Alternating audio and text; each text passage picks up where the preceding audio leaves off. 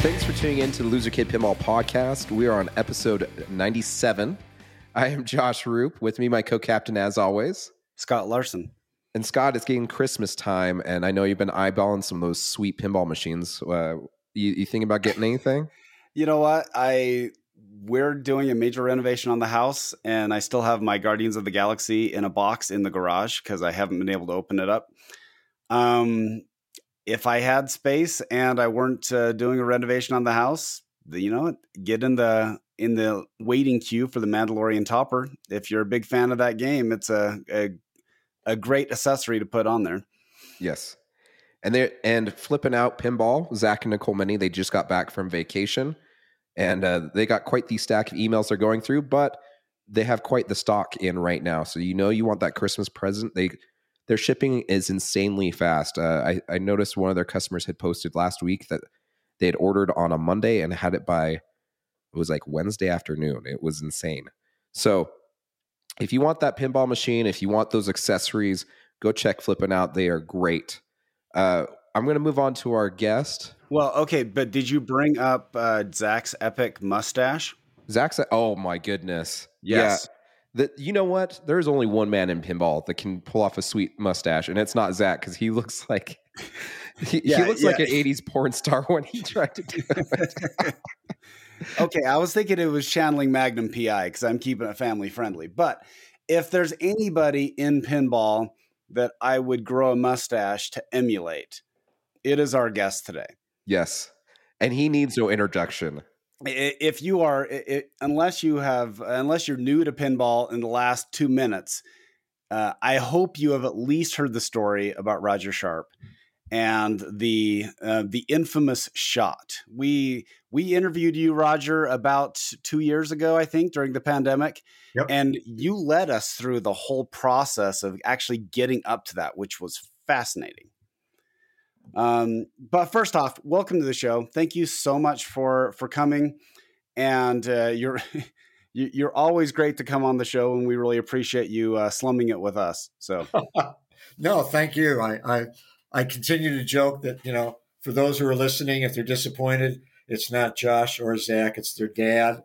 What can I do? What can I say? But okay, but I do have a question though. Yes. Who would win in a 3-way match between a 25-year-old Roger, a 25-year-old Josh, and a 25-year-old Zach? Wow. Great question. What era games? Oh, wow. No, because, the big thing, and I don't want to get too sidetracked or too long-winded. I'm trying to get better with that. But I think the problem that I've had recently, as I've gotten back into competition, and I know I did fairly well some months back, my first tournament where I actually finished fourth and knocked out both Josh and Zach in the process. I don't know the rules on the new games, but if what we're talking about just the physicality and the ability to still have the kind of reflexes and concentration that I had at 25 without the ruptured discs, I will say humbly, there's no freaking way that either of my sons could match me. Yes, love it. And that's the correct answer. That's what I wanted to hear. Well, I've had situations where, I've been on a morning news show in Indianapolis where they had a Mandalorian, and I remember talking to Zach saying, "Do I just go up the middle? What am I supposed to do here?" Shoot up the middle. On camera. And I wound up putting up the high score while we were waiting for commercial break. And I just turned to him. I said, just imagine how I was 50 years ago. if I can still do this kind of stuff infrequently. So that's my answer. Okay. All awesome. Right. That is the correct answer. That is great.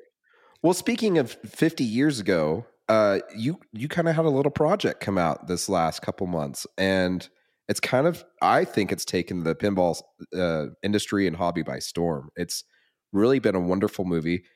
How did this even happen? Did you get approached? Did you approach Josh, someone? First, tell our listeners, if they haven't heard of the movie, what is this movie we're talking about? Okay, sorry. The movie we're talking about is Pinball, The Man Who Saved the Game.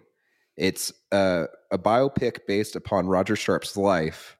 and his influence on pinball and the infamous court hearing. I'm not going to say the shot because it's really not the shot. It's more about the court hearing.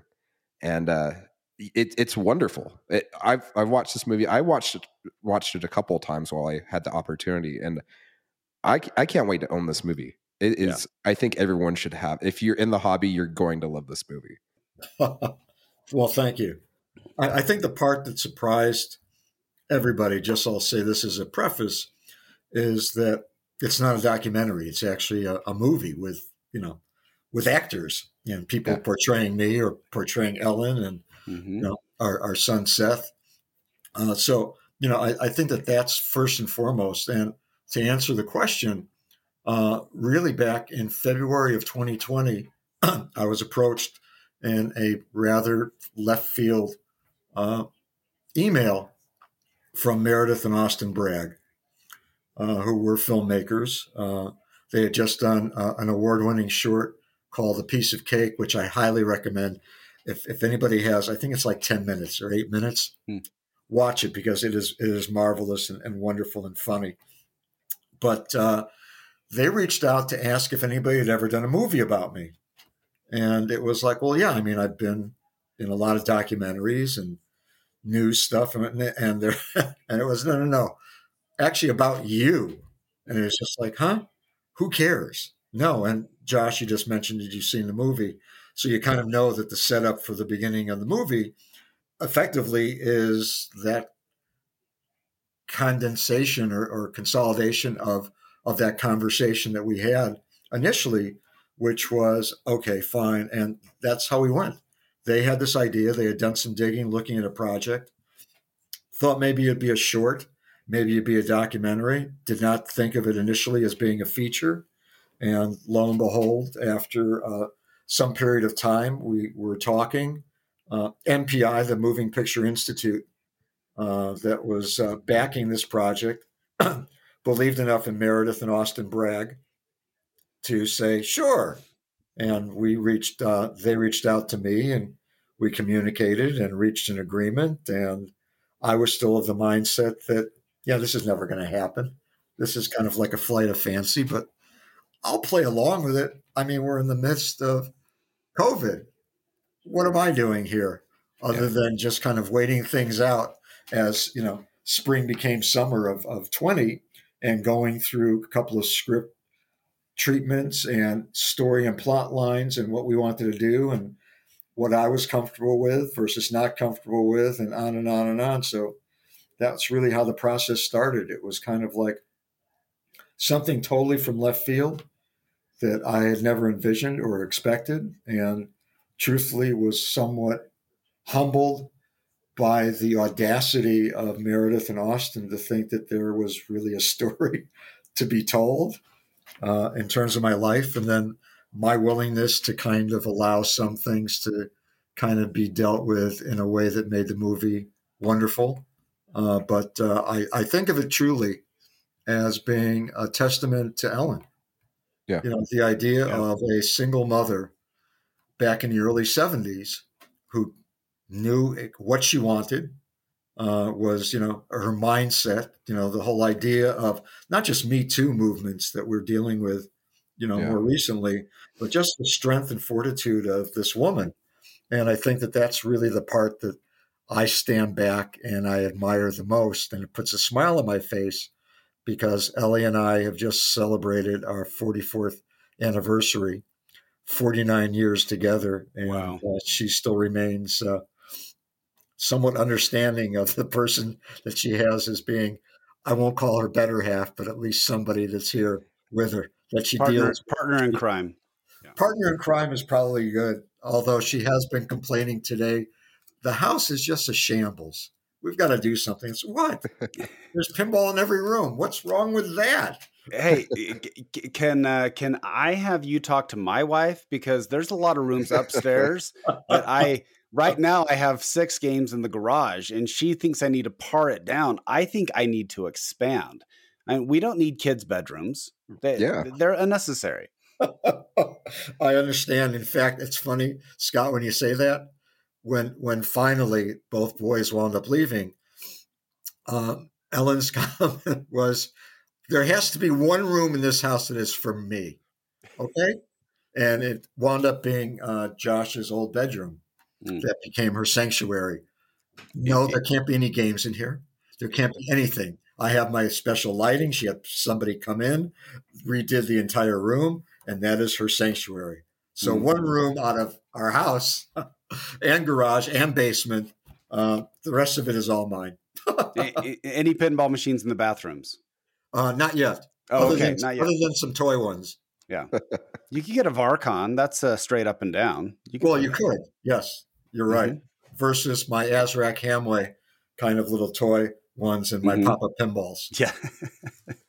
Well, I got to say, I think that's the part I loved most about the movie was the relationship between you and Ellen, and coupling that so well. I don't know you guys personally. I haven't spent a bunch of time with you, but after watching this movie, I felt like I got to know you guys personally. And I even sat down with Zach and Josh after Expo, and we talked about it. And they said it was pretty spot on. They felt like they did a couple liberties. They felt like, but for the most part, what you're seeing on the screen was a fairly accurate assessment of the relationship. And so it's something I think, speaking to your 49 years, I think a lot of people aspire to that, and it's amazing. And it's something to look forward to as a man that's been married for 15. It's like, it gives me hope, and it's just awesome. I love this movie. I have so many questions about it, but I'm like, I don't want to ruin anything for Scott, like how he made the shot at the end. Well, okay. That's right. There you go. Well, I do know the end, at least. Now, when your approach was something like this, I mean, it would be easier, I guess, to do a procedural or do like a documentary style thing. But they actually, the approach was, this is a love story, and the thing that you're working through together is this journey into pinball, like starting down the rabbit hole. So when did that transition start? You're like, well, we want to do it this way, more of like an actual story. I think it was early on. The focus, I mean, truthfully, and for those, I'll do a plug for Jeff Teolis, because I know that he interviewed both Meredith and Austin on one of his podcasts some time back. And they really kind of gave the story from their perspective. But truthfully, it was kind of like, does anybody really care about me as a young boy? I mean, they really were viewing it from the standpoint of my life's journey and the fact that somehow pinball became this integral part of my growing up. And we kind of fast forwarded to college. Nobody needed, I mean, it was like, nobody needs to know my relationship with my mother, my parents.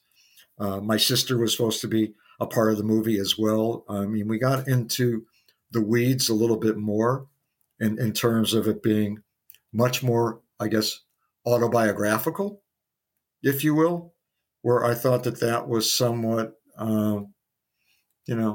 unnecessary. Look, I am incredibly grateful for what I have achieved in my life. Just let me put it that way.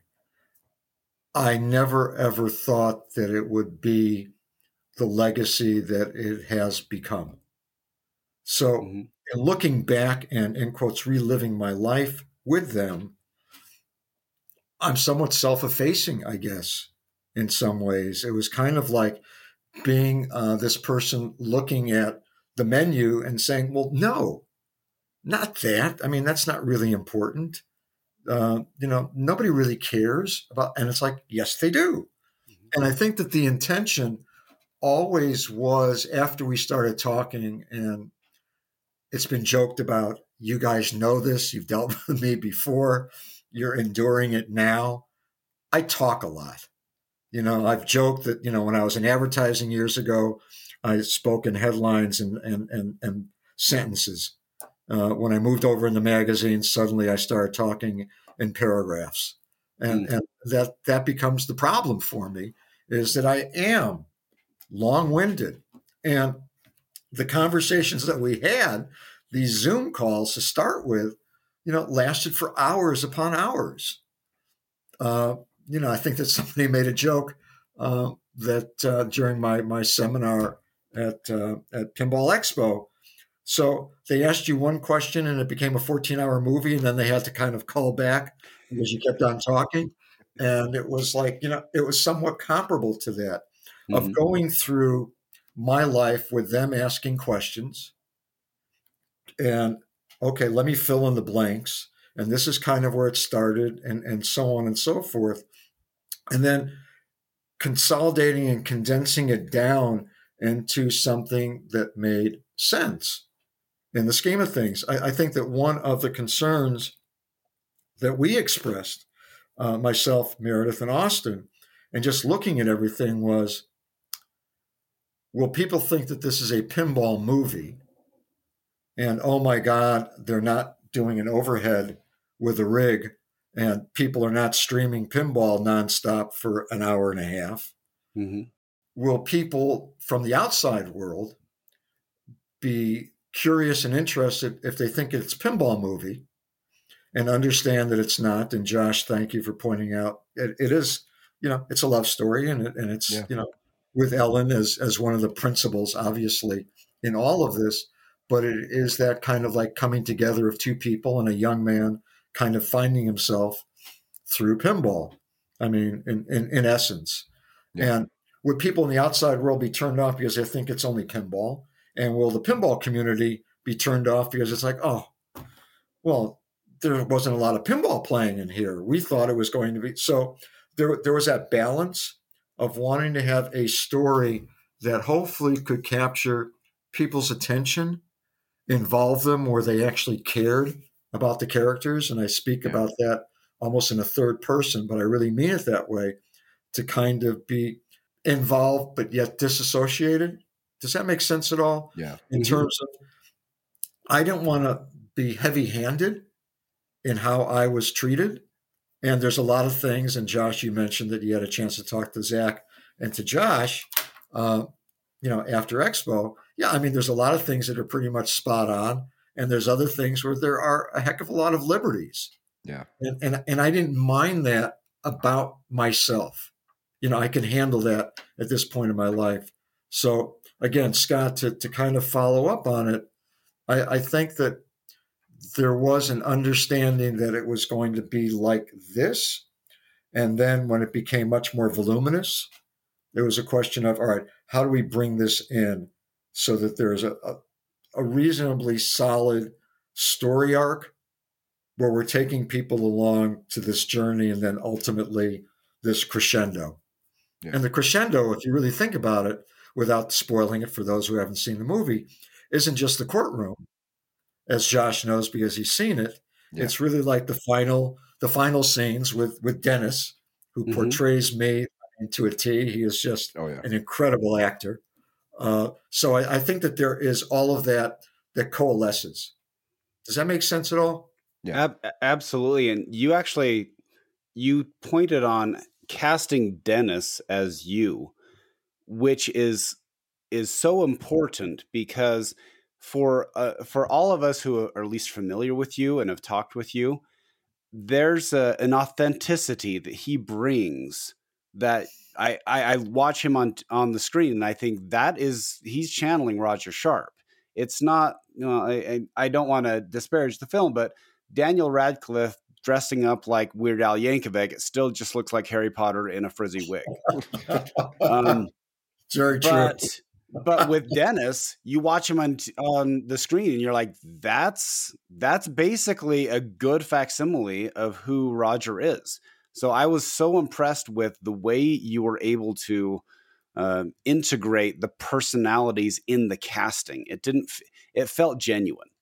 Yeah. Well, thanks. And truthfully, I'll share a couple of anecdotes.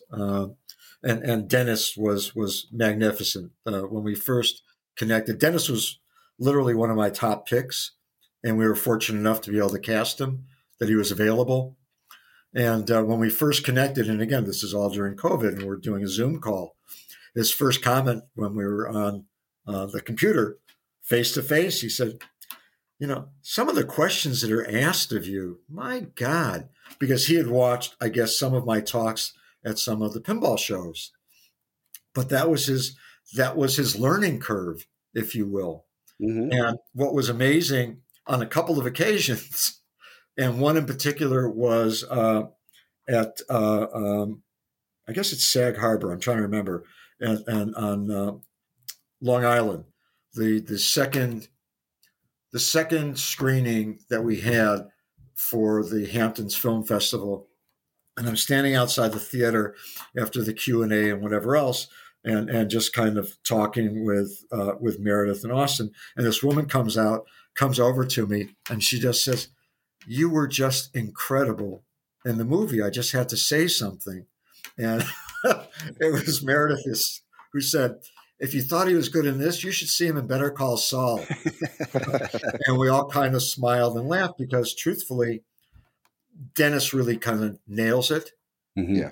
I think all of it, and even the way that we did the capture. Look, initially the voiceover was going to be a voiceover that potentially was going to be me, and I thought no, and then it kind of evolved into, well, there's this device we can have, it being this interview, and it will be an actor portraying you, and then we kind of went from there. With Mike, it was a little bit different. Mike actually came out and visited with us for a couple of days, which I thought was great. He had just wrapped with West Side Story, the remake that Spielberg had done, and came out. We were talking, and I'm sitting in the room where he was, and it was like, "Do you mind if I set up a video camera?"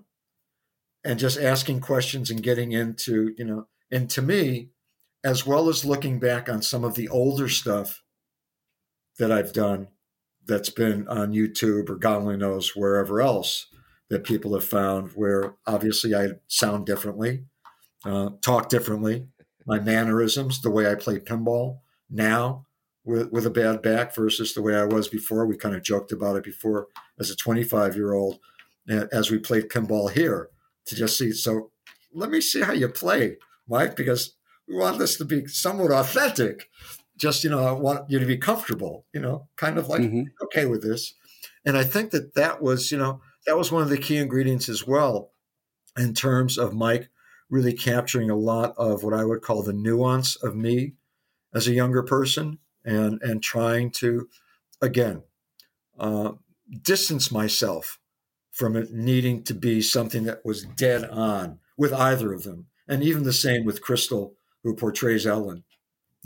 Whatever those liberties are, you want to get to the core and the essence of the character, but you want it to be somewhat true, although you want there to be enough latitude so that the actors themselves are not confined into a box, because it wasn't as if anybody was putting on, in quotes, makeup to look like me, right, other than, the mustache. And in the case of Dennis, when he came in, I mean, for those who have followed Dennis's career most recently, he tends to have a goatee as well. And, we were on air and I said, "God, I'm really sorry. I guess you're going to have to," "Oh, no, don't worry about it. It's okay. I'm fine with it." I said, "Okay, just want to let you know. I mean, I've had them in the past, but not back then necessarily." Mm-hmm. Yeah. So anyway, sorry, I digressed a little bit, but well, and going back to a statement you made earlier about how you were trying to find that happy medium of where casual audiences care about pinball and are pinball people going to care about the general story. And I think they found that perfect balance, because there's a bunch of moments. The one that really stood out to me is when you guys are trying to explain the Guardia. And it just simply is, I'm flying into the airport named after the mayor, and it was literally built on the ruins of an amusement park. That's how much this guy hated fun. And it's something just so simple and short, just a 8-second clip, right? But it explained exactly what this man hated against pinball. And it was perfect. Just little things like that. And I love that the movie also, there's a couple of times it kind of makes fun of the autobiography of it, or like, how movies take liberties, and the current version of you, it was like, whoa, it didn't happen that way. You know what I'm saying? I loved that. I loved that they were like, brought it back to reality. It went movie-ish, and then it came back to reality. Right. It found a really, I don't feel like I've ever seen that in a movie yet. Unless if you're talking, I don't know. I felt like it did such a good justice of keeping the content true, but fun, not boring.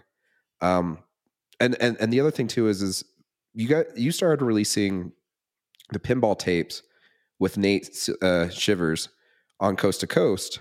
Yeah. But only a couple of those came out. How much?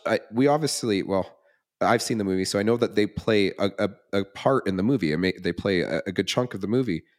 Did they have to listen? Because Zach has all of the tapes on computer. He showed us. I was like, holy cow! There's a lot of recording here. There's a lot of time here. There is. Did that play a lot into the movie? Like, did they go through all that too to kind of get an idea of what to do with that? Yeah, they schooled themselves pretty well in regard to the first conversations when I guess they got over the hump of, I won't say breaking down the barrier, but getting me to think, all right, sure, I'll go along with this for now because it's never going to happen. And the conversations were great. I didn't really take it seriously early on, but they had started to do their homework, and I wound up providing to them the tapes. Here's all the people. Obviously, they had my pinball book, so they had the pictures, and wanted to get them other stuff that I have in my own archives here to get them a little bit more familiar with that part of my world and my life. So yeah, I think that there was enough, and understand something. I'm taking nothing away from the creativity of both Meredith and Austin, who are brilliant. I mean, they really, really are.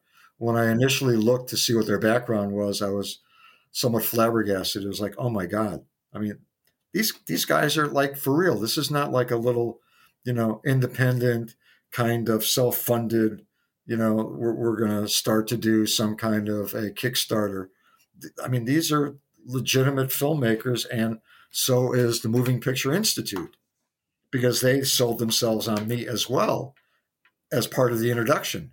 Hi, we'd like you to watch Miss Virginia, which had won awards, and it was based on this mother, this woman in the South who was fighting for educational rights, specifically for her son, but for others. And I looked at, the litany of all of the stuff that they had been producing as this, incredible force, but also as a kind of a laboratory, if you will, for filmmakers. Hi, this is something that we are doing to support filmmakers, funding in whatever nonprofit. They've been in business for, well over a decade. And here they are, doing these incredible things, and they're buying in on what Meredith and Austin, want to do. So I think to the extent that we kind of worked hand in hand, there's a process. I wasn't familiar with movie making per se on this level. They did, I think there was 5 lookbooks, which are short synopses of where they wanted the story to go. And they shared that with me probably like we were a couple of months in. They were making notes and whatever, and I was like, here. And it was, no, we don't have to go back. I mentioned before, we don't have to go back to when I was young, like a little person. No, we don't have to go back to here, or we don't have to do this, and so on, and really kind of condense it down into something that was, I thought, better. And then looking at dialogue. When you start getting into scripts, there's a lot of stuff, and Josh, you've seen the movie, there's a lot of stuff that is literally word for word from me. Oh, really? That, either Mike is saying or Dennis is saying in the context of whatever the scene is. Mm-hmm. And there's other little things, little embellishments and other things that I was very, very specific about. So your point, Josh, with Dennis and some of the asides of like, no, hey, stop. Before you do anything, we had those kinds of discussions where it'd be, on the Zoom call, and be, no, God darn it, it's not going to be that. It cannot be that. And all right, we can do it this way, but people have to understand that I would never do this or this. I mean, I don't want to give away a lot of stuff, but much of that is in there is my insistence of being somewhat heavy-handed in how we were treating various scenes and subject matter. So, in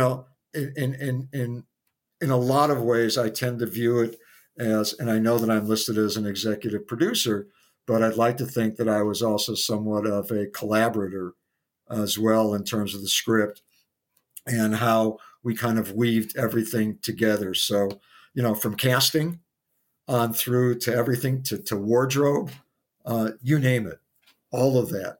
I was very much deeply involved in, and I wanted it to be right and wanted it to be authentic. And we haven't gotten into it, but even to the extent of the pinball machines, that was really critical for me. Yeah. Every machine that is in that movie are machines that were handpicked by me to be in the movie specifically. And yes, El Dorado and Bank Shot, people know the legend of that. That's fine. But there are other things that are in there where I can tell you why those were important and critical and why it was appropriate for them to be where they were. Okay. So I think that, I'd like to believe that at some point in time, and I know that Nate has gone on to do more things professionally in his life and his world, it was all because of son Josh that he said, you have the tapes of the interviews from the book? Oh, yeah. Yeah, I got them in downstairs. They're in one of the file cabinets. I have six 6 foot high file cabinets of stuff. All right. So that when I die, the boys are just going to have this wonderful, glorious thing of like, oh my God, what has he left? And I'll let people pick through the bones. But I said, yeah. He said, you should transfer those from tape. We're looking at 40 some odd years later. Yeah. Do they even still work? And it's like, I don't know. I guess it's not like it's in a humidor for, cigars or a wine cellar kind of thing. Yeah. And he said, you should transfer that into new media. So I wound up, number one, testing it here on literally the cassette recorder that I did the interviews on years ago, putting in new batteries in my little Sony cassette recorder. That worked, thank God. Played it and it was like, oh, okay, so it still works good.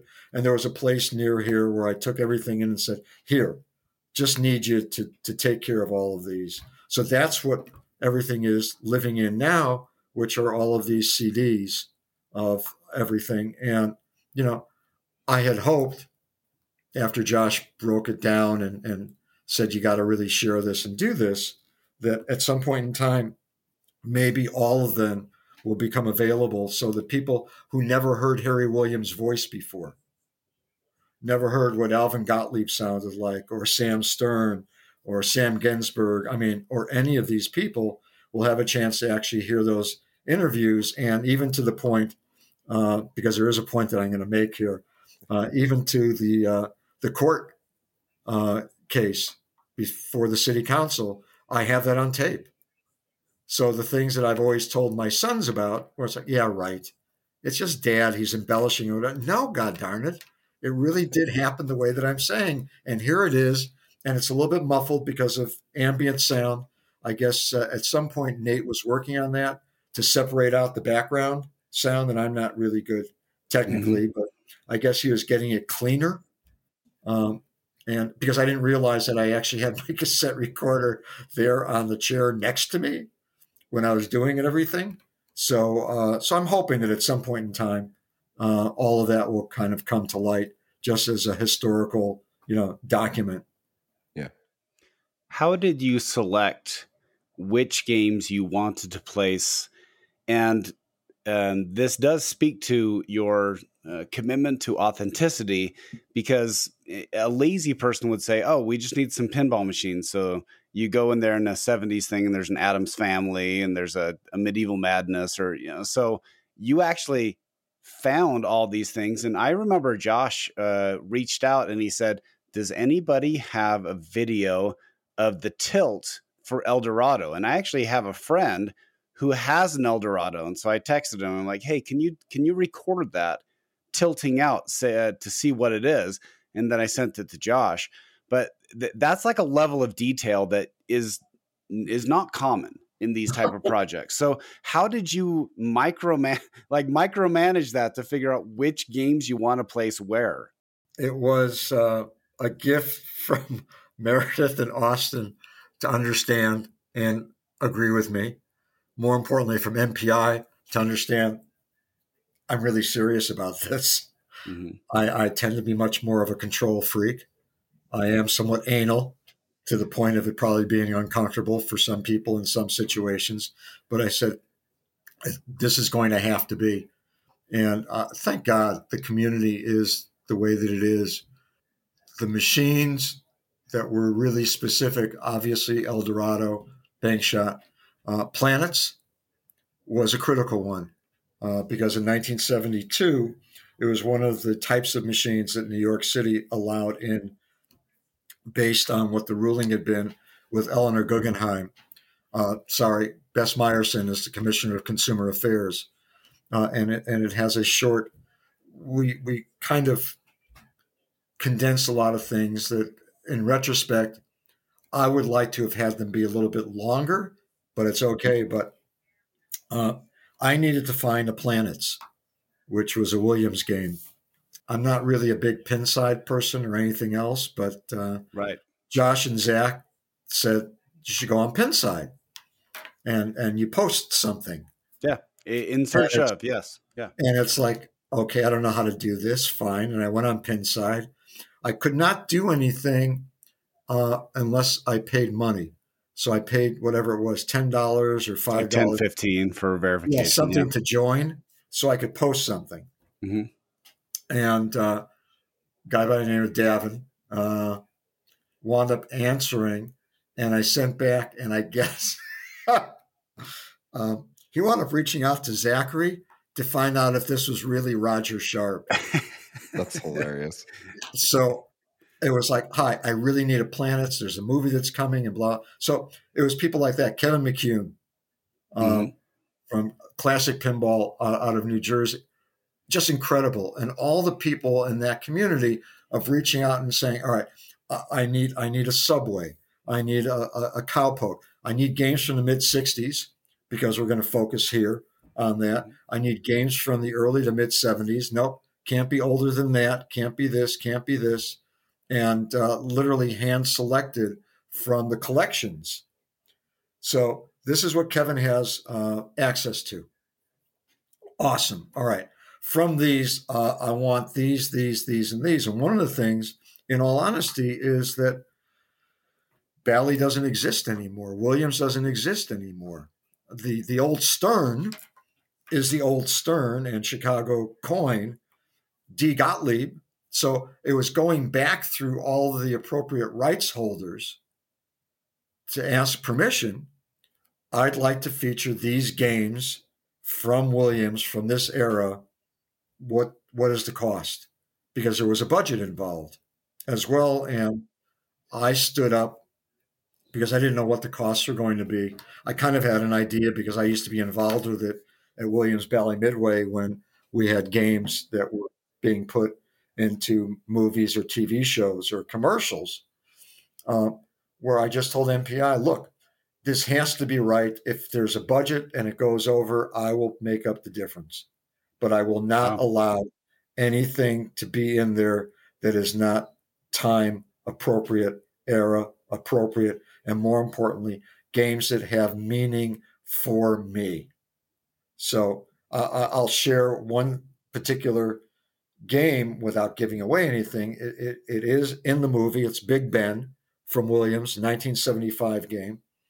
It is the game that I wound up seeing at Al Simon, which is a distributorship on 43rd and 10th Avenue in New York City, when Al D'Anzillo introduced me to a fellow who had just come in from Chicago by the name of Gary Stern, who had just started at Williams working for his dad.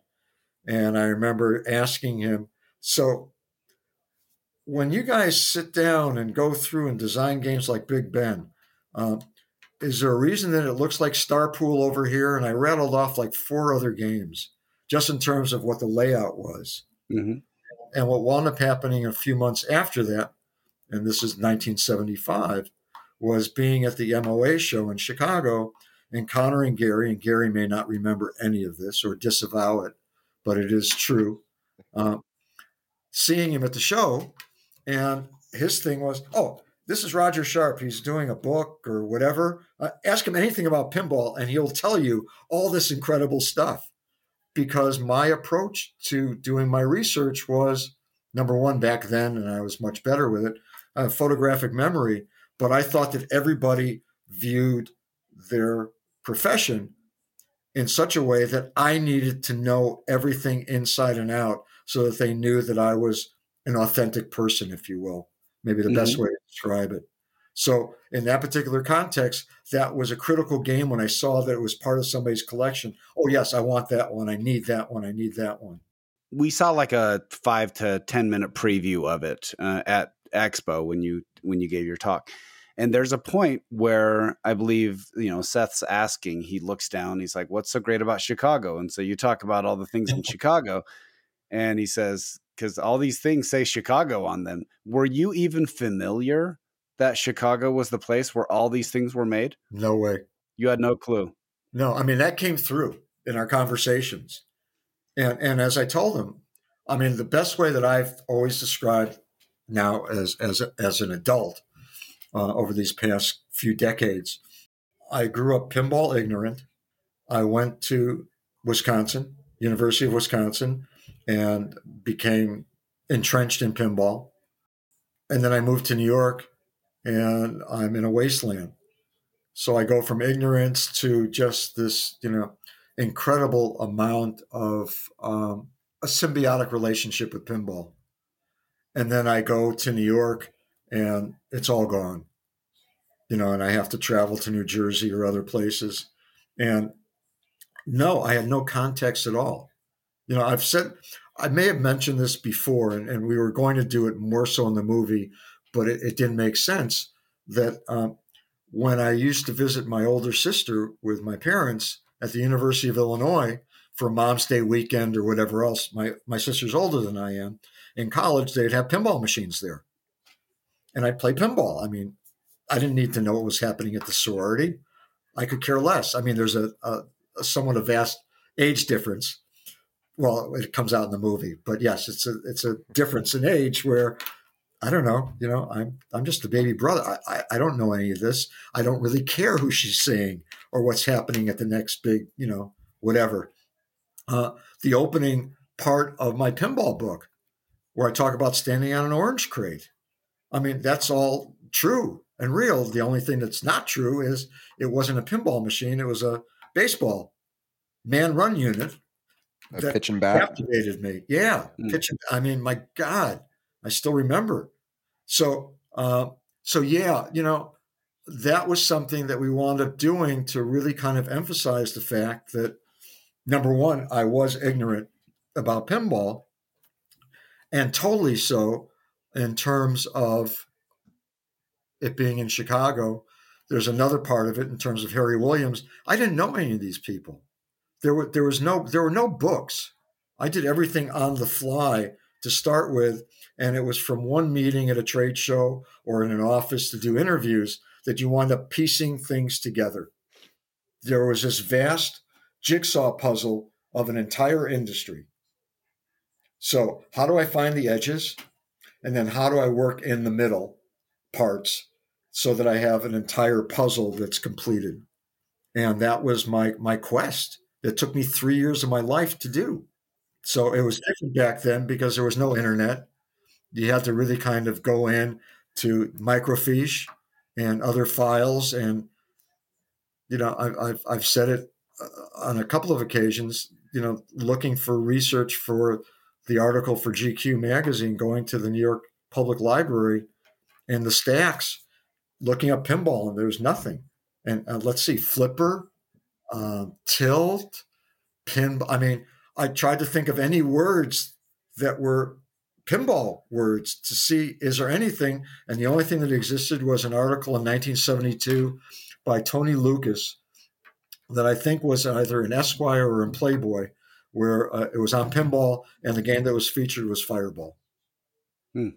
And I mean, it was all these crumbs that you find, on the path, and you pick them up along the way to kind of create the story. And so, again, sorry to be long-winded in answering the question, but yeah, I mean, that scene captured my understanding and my discovery of Chicago.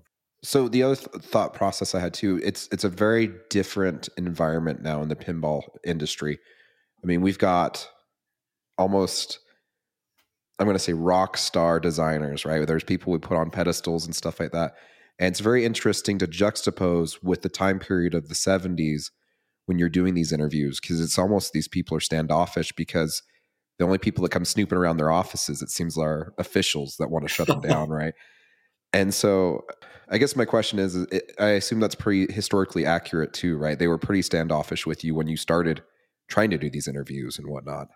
Oh, big time. The door opened a little bit more readily at Williams because of Gary and that entree that I had in New York City and my spouting about seeing this game and thinking, well, it resembles all these other games, and not in a negative way, in a positive way. Hi, that must be the way that games are designed. And it was like, so who else are you going to see? And I had started reaching out and through distributors that I encountered and found not only in 8th and 10th Avenue in New York City, but outside in New Jersey as well. And meeting some people who were like some first generation, but second generation going back to the 30s. So getting all of that as a starting point. And then, yes, I remember meeting Sam Ginsberg at the trade show and said, "Hi, I'm Roger Sharp. I'm doing writing a book, and I'll be contacting you to interview you." It was, yeah, I don't do interviews. Thanks. Goodbye. So long. Yeah. I mean, everybody at that point in time, we didn't get into the weeds. I didn't think it was necessary for the movie, but from Williams and Bally, who were wonderful and great, and Billy O'Donnell and Tom Neiman at Bally, along with Bill O'Donnell and Ross Shear, Paul Calamari, Bob Hartling. I mean, all of these folks, Jack Middle, Joe Dillon. I mean, the list kind of goes on in terms of all the people and all the music.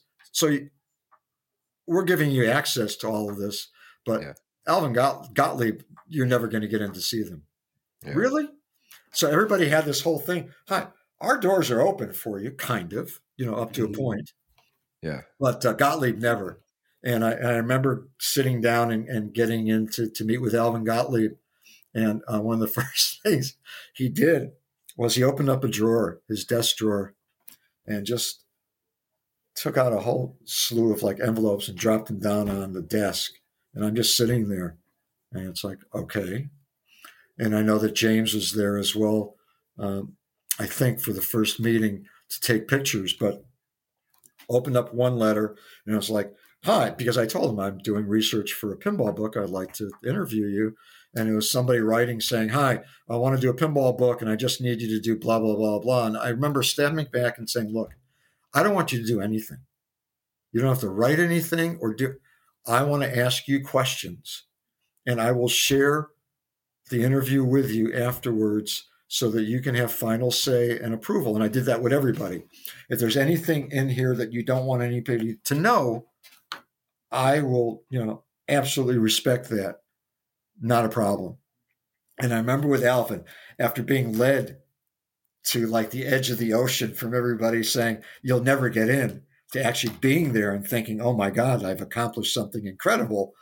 I remember after a couple of hours of talking, I knew more about Alvin and his personal life and his marriages and his children than I did about anybody. He was just such an incredibly warm and open person.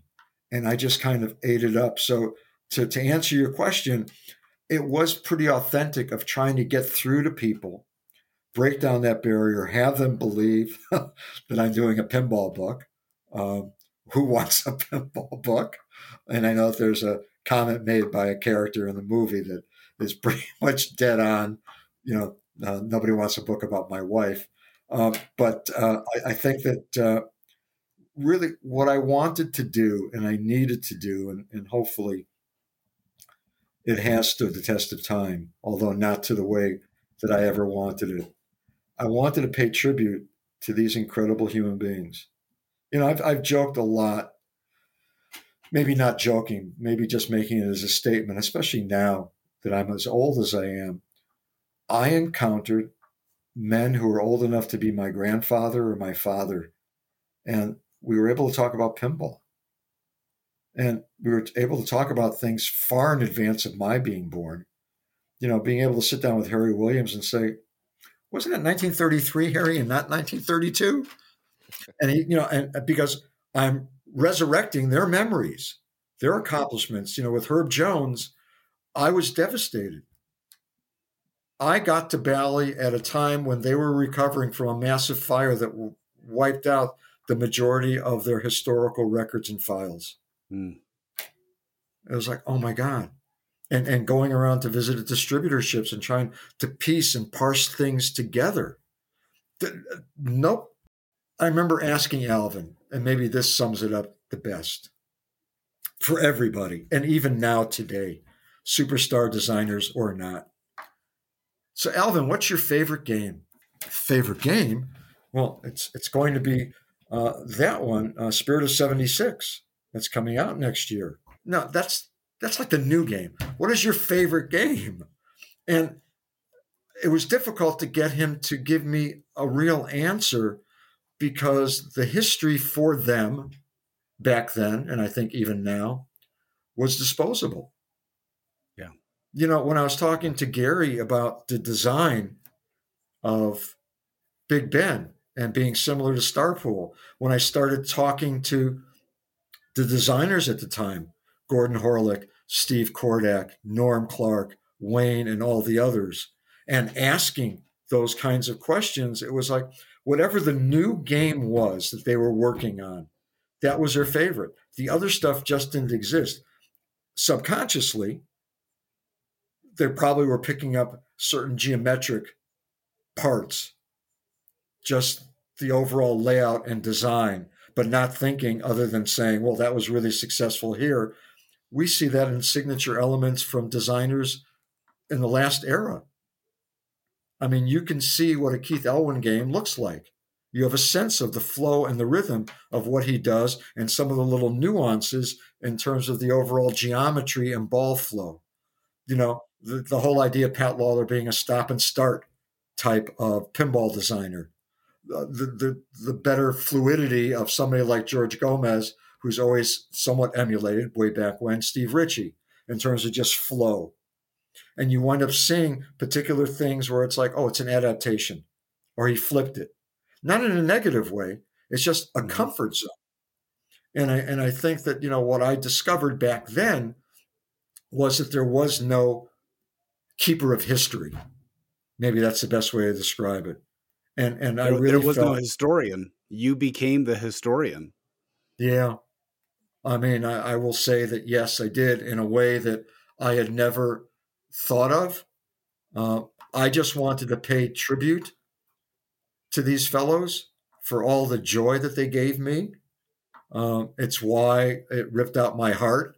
And I know we get into it and touch upon it in the movie, that the book that eventually came out was not the book that I originally wrote. So, it's just the nature of the beast. And now here I am, this in quotes elder statesman, who have now reached the same status as some of the other icons. And hopefully I have a few more years left in me. But, you hope to carry on the legacy of this industry and all the joy that it has provided so many millions of people. And at a time when I started in all of this, that wasn't the case. It was still an outlier. I mean, forgetting about the New York case or anything, it was like pinball. Most of these people did not necessarily jump up and down that this is what they were doing with their careers. Yeah. Nobody really paid attention to the fact that David Gottlieb, on the success of D. Gottlieb and Company, funded Gottlieb Memorial Hospital just outside of Chicago, which is one of the leading hospitals in the country, that was done on the basis of selling pinball machines, for God's sake. So, I mean, there's all of this that I think all of us as a community should take so much pride in, for number one, keeping it alive, and what you guys do and everybody else, and just helping bring that community together and understand that each of us are a small piece of history. You know, it is us. And Scott, at least justify with your wife, honey, it's why we need an extra game in the house. Somebody has to shepherd these. Exactly. Yes. We need to be the gatekeepers, and we need to be the archivists. Yeah. Yes.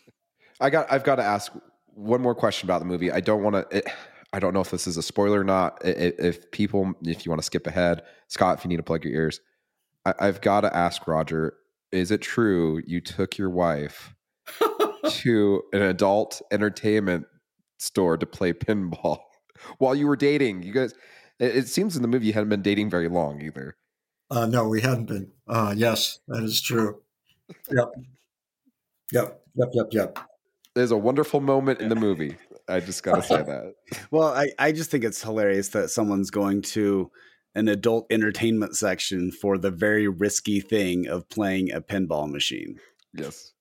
Well, and, you know, again, it is part of the story, and I think a lot of people know it, but it's the one place where I found pinball in New York City just by happen chance. Yeah.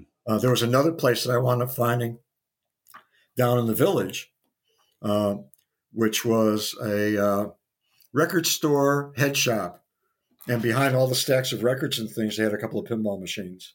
And in fact, one of the games that I played there a lot was Free Fall, which became the basis of Sharpshooter as a design, because I really just love that game, playing it. But there was no games. I mean, fortunately, as a Midwesterner, I kept my car, which everybody thought I was crazy, but it allowed me to drive out to New Jersey or Connecticut or other places, not just to play pinball, but primarily to get out of the city. And, of course, to find places where I could play pinball. What in the movie will that one you're most proud of, like a little known fact? And two, what is your favorite part of the movie? There's a lot of little Easter eggs in the movie. I will say that. The one that comes closest to me, and I still get emotional about it, was the ability to at least pay some tribute to my dear departed Steve Epstein. Mm-hmm. That was really important to me to be able to do that.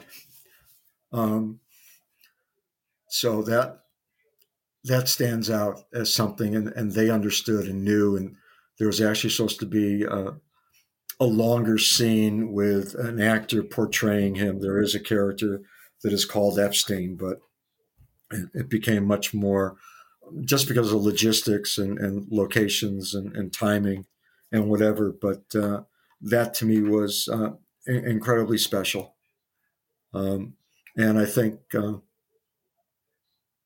probably the culmination of the movie, without giving too much away, and Josh will know this, just the finality of it. The credits, which I didn't know at the time were going to be the way that they were done, with the visuals that were there, is really also very special to me. So some of the Easter eggs, I mean, there's pictures that are on the wall that are of my parents.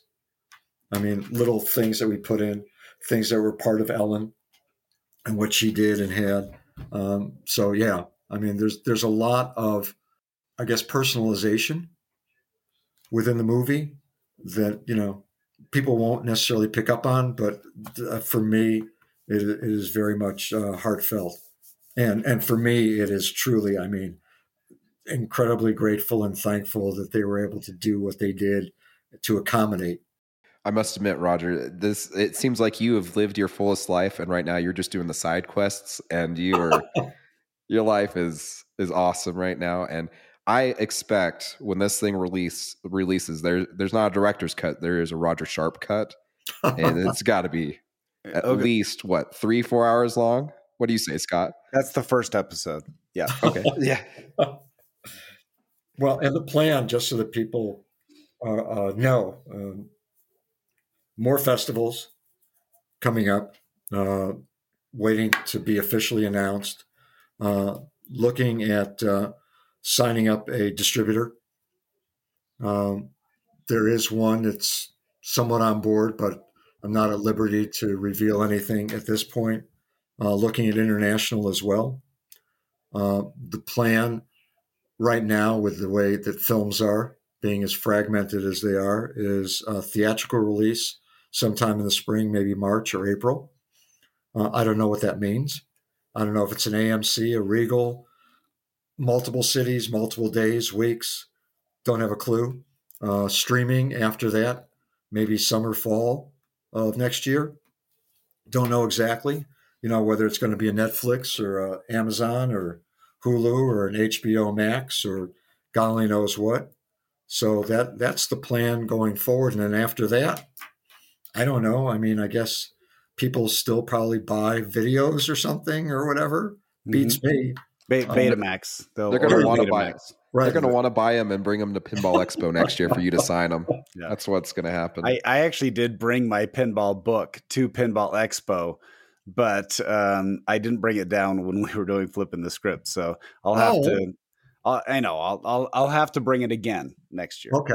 All right. Please do. It'll be my sincere pleasure. But again, there is a hardcover available on Amazon that is listed for $10,000, $431.63. Don't do it. Don't do it. Just sell off your Godzilla LE and you'll be fine. Exactly. You'll have some money to spare. Yeah. That is crazy. Yeah, and we have talked about with MPI and some people that have been at the festivals, there may be some interest to re-release the book. Oh, absolutely. That'd be awesome. We will see. Yeah. If you can. Now, last time we talked to you, you said that may be challenging because you don't have the original, I guess, printer's copy or what you use to create the book. Because I don't have the films. Yeah. Right. But I gather that things have gotten to the point in the world. You can probably digitally scan it and retouch it up. Yep. And more importantly, hopefully I can actually add in more pictures that didn't make the cut because we ran out of pages. Mm-hmm. Maybe take more of the interviews that were not in the final book and put those in as well. So if it can be another 24-page folio added in, I would love to be able to do that, and maybe this time actually read the book, because I have never ever read the book. You've never read your own book? No, it was too painful. I don't blame you. After watching the movie, it gives a glimpse, and yep. I mean that is very much, it's very much on target, and almost didn't happen. Okay, I do have a follow-up question though. Okay. There is another book that I know you want to re-release. Don't go there. I'm going to show you a picture of it right now. Oh, you got it. Oh my goodness. I knew it. For those in the listening audience, it is Roger Sharp's How to Get a Good Tan book. How to get a great tan. Oh, great tan. Roger Sharp. Without really frying. Without frying. Only $1.99. So I have my very own copy of How to Get a Tan Without Being Fried by Roger Sharp. I'll have to autograph that at some point. Yeah, I probably should have brought this one, because this is the more collectible, and it's actually this is in mint condition. Like, even if you look at the spine, it's look at that. Yeah, this looks like it came right off the printer. There's a story about that. We'll have to talk about that at some point in time without blowing people. But yeah. So the best way for them to keep up with this process, is it the website? Because I pulled it up. It's pinballfilm.com. Does that seem to be the best way? Yeah, it really is. There's a lot of wonderful information on there too. If you want to go check it out and just to see the actors in their outfits and stuff like that for the movie, it's great. Mm-hmm. Yeah, I know that they've actually released a lot of stills from the last time I visited, which I thought that was great. And if you click on the various producers and people, the pictures that are there, it will give you little write-ups about them. So, if anybody's interested in knowing more about Mike Feist or Crystal Reed or Dennis Boustakietis, yeah. Well, and I was going to say really quickly too, you've already got loaded up here. How many film festivals it's been at? 12 so far. You've won 2 awards. This is on IMDb, and the 2 were from the Heartland. One was for Audience Choice Award, so the audience loved the movie and gave you an award for it. And then the other one was the IFJA Directorial Debut Award.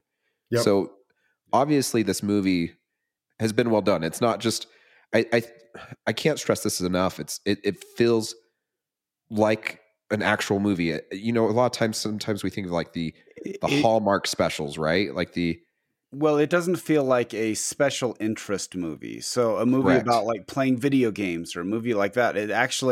This is a movie that you can take your family to who may or may not share your weird obsession with pinball, and everybody will still have a good time. Yes. Well, and Savannah, the SCAD, I think we won an award there that may or may not be on the IMDb website. But I'll share something that one of the day actors mentioned to me. We were sitting down before he was going to go on for his part, and it's somebody that I've seen in various films over the years. I mean, it was when you look at some of the other actors that are in the movie. There are going to be, depending on the number of movies you've watched in your life that are not necessarily big special effects, over the top superhero movies, but other things. And I remember we were sitting there, and he was asking about this particular character because he was getting ready and he knew his lines, and we were talking. And as he got up to go, because he was getting called on set, he said, "I just got to tell you something. This is a movie that people don't realize they're going to go need to see." Yeah. And he went on, and it was like, and I sat there because I had to digest what he said. And it was like, this is a movie that people don't know that they're going to need to see. Oh, wow. Oh, that was really good. I mean, as I looked over as he's walking away, where it finally sunk in. And I think the point that you guys have made, and I really am appreciative of it, is the fact that it really is, I think, a very heartfelt film where hopefully, whether you know who the characters are, the story, that you're willing to kind of let yourself go and become entrenched in the experience. And I have to say, number one, Ellen and I had not been in a movie theater going back to probably early 20, maybe 2019 with pandemic and the way that we've been. And my concern when we went to the Hamptons, which was the premiere. So the setup was going to be the premiere at the Hamptons for the Hampton Film Festival. And then I knew about Rain Dance in London. And it was a great excuse for me to take Ellen to see my sister, who I hadn't seen in a number of years, and to see my nephew and niece. So those are the two. And it was like, and wherever else. And Heartland, actually what wound up happening in Indianapolis was the festival asked if I would be available. And MPI reached out to me saying, "Hi, would you be available to travel to that film festival?" And it's like, well, yeah, I guess. It's Indianapolis. It's only, 3-hour drive for me. Sure, I'll do it and whatever. But anyway, going out to New York for the first time, okay, we're going to be in a movie theater. All right, I can try to deal with that. Still hadn't eaten in restaurants or anything else. But my big concern, other than my neurotic obsession in terms of wanting not to get infected or anything, was, will an outside regular people audience like this? for those who are familiar with the movie The Producers or the play, was I Zero Mostel and Gene Wilder standing in the back waiting for Dick Shawn to come out and do Springtime for Hitler and thinking, oh my God, we have a hit, which is a flop. Let's go have a drink, and watching everything unfold. And, I'm sitting in the audience with Ellen, and it's like, wow, and it's a packed audience. They are laughing at the right times. They are engaged. And it's like, wow. I mean, from what my insides were doing, which was not knowing if they were going to like it. Are people going to leave in the middle? I mean, because you don't know. At that point in time, I'm very, very close to the movie. I mean, it is me, but just the whole process, as I've talked about with you, Mm-hmm. will it be well received? And getting through the movie was fantastic. The Q&A, where suddenly I was like, here, come with us. And it's like, huh? You're coming up on stage too. And the questions that were asked, how they were engaged and picking up on things, and not just questions directed at me, but directing at the producers from MPI, and Crystal was there, as well as a couple of the other actors from the movie, and Meredith and Austin. And it was like, wow, this is great.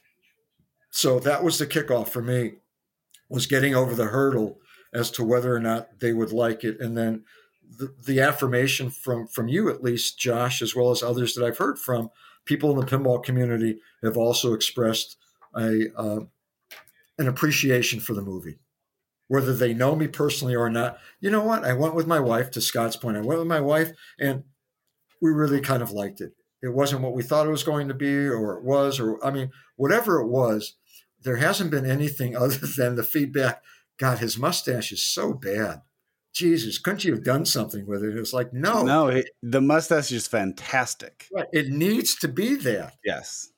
So, I mean, that was one of the key things. I mean, number one, Mike wasn't able to grow his own. And even if he had 12 years, I don't think that he could have done it justice. Yeah, probably not. Yeah. But, that was the only thing people said, well, it was a little bit off-putting to see it that way. And it's like, no. That's, that was a mustache. Yeah.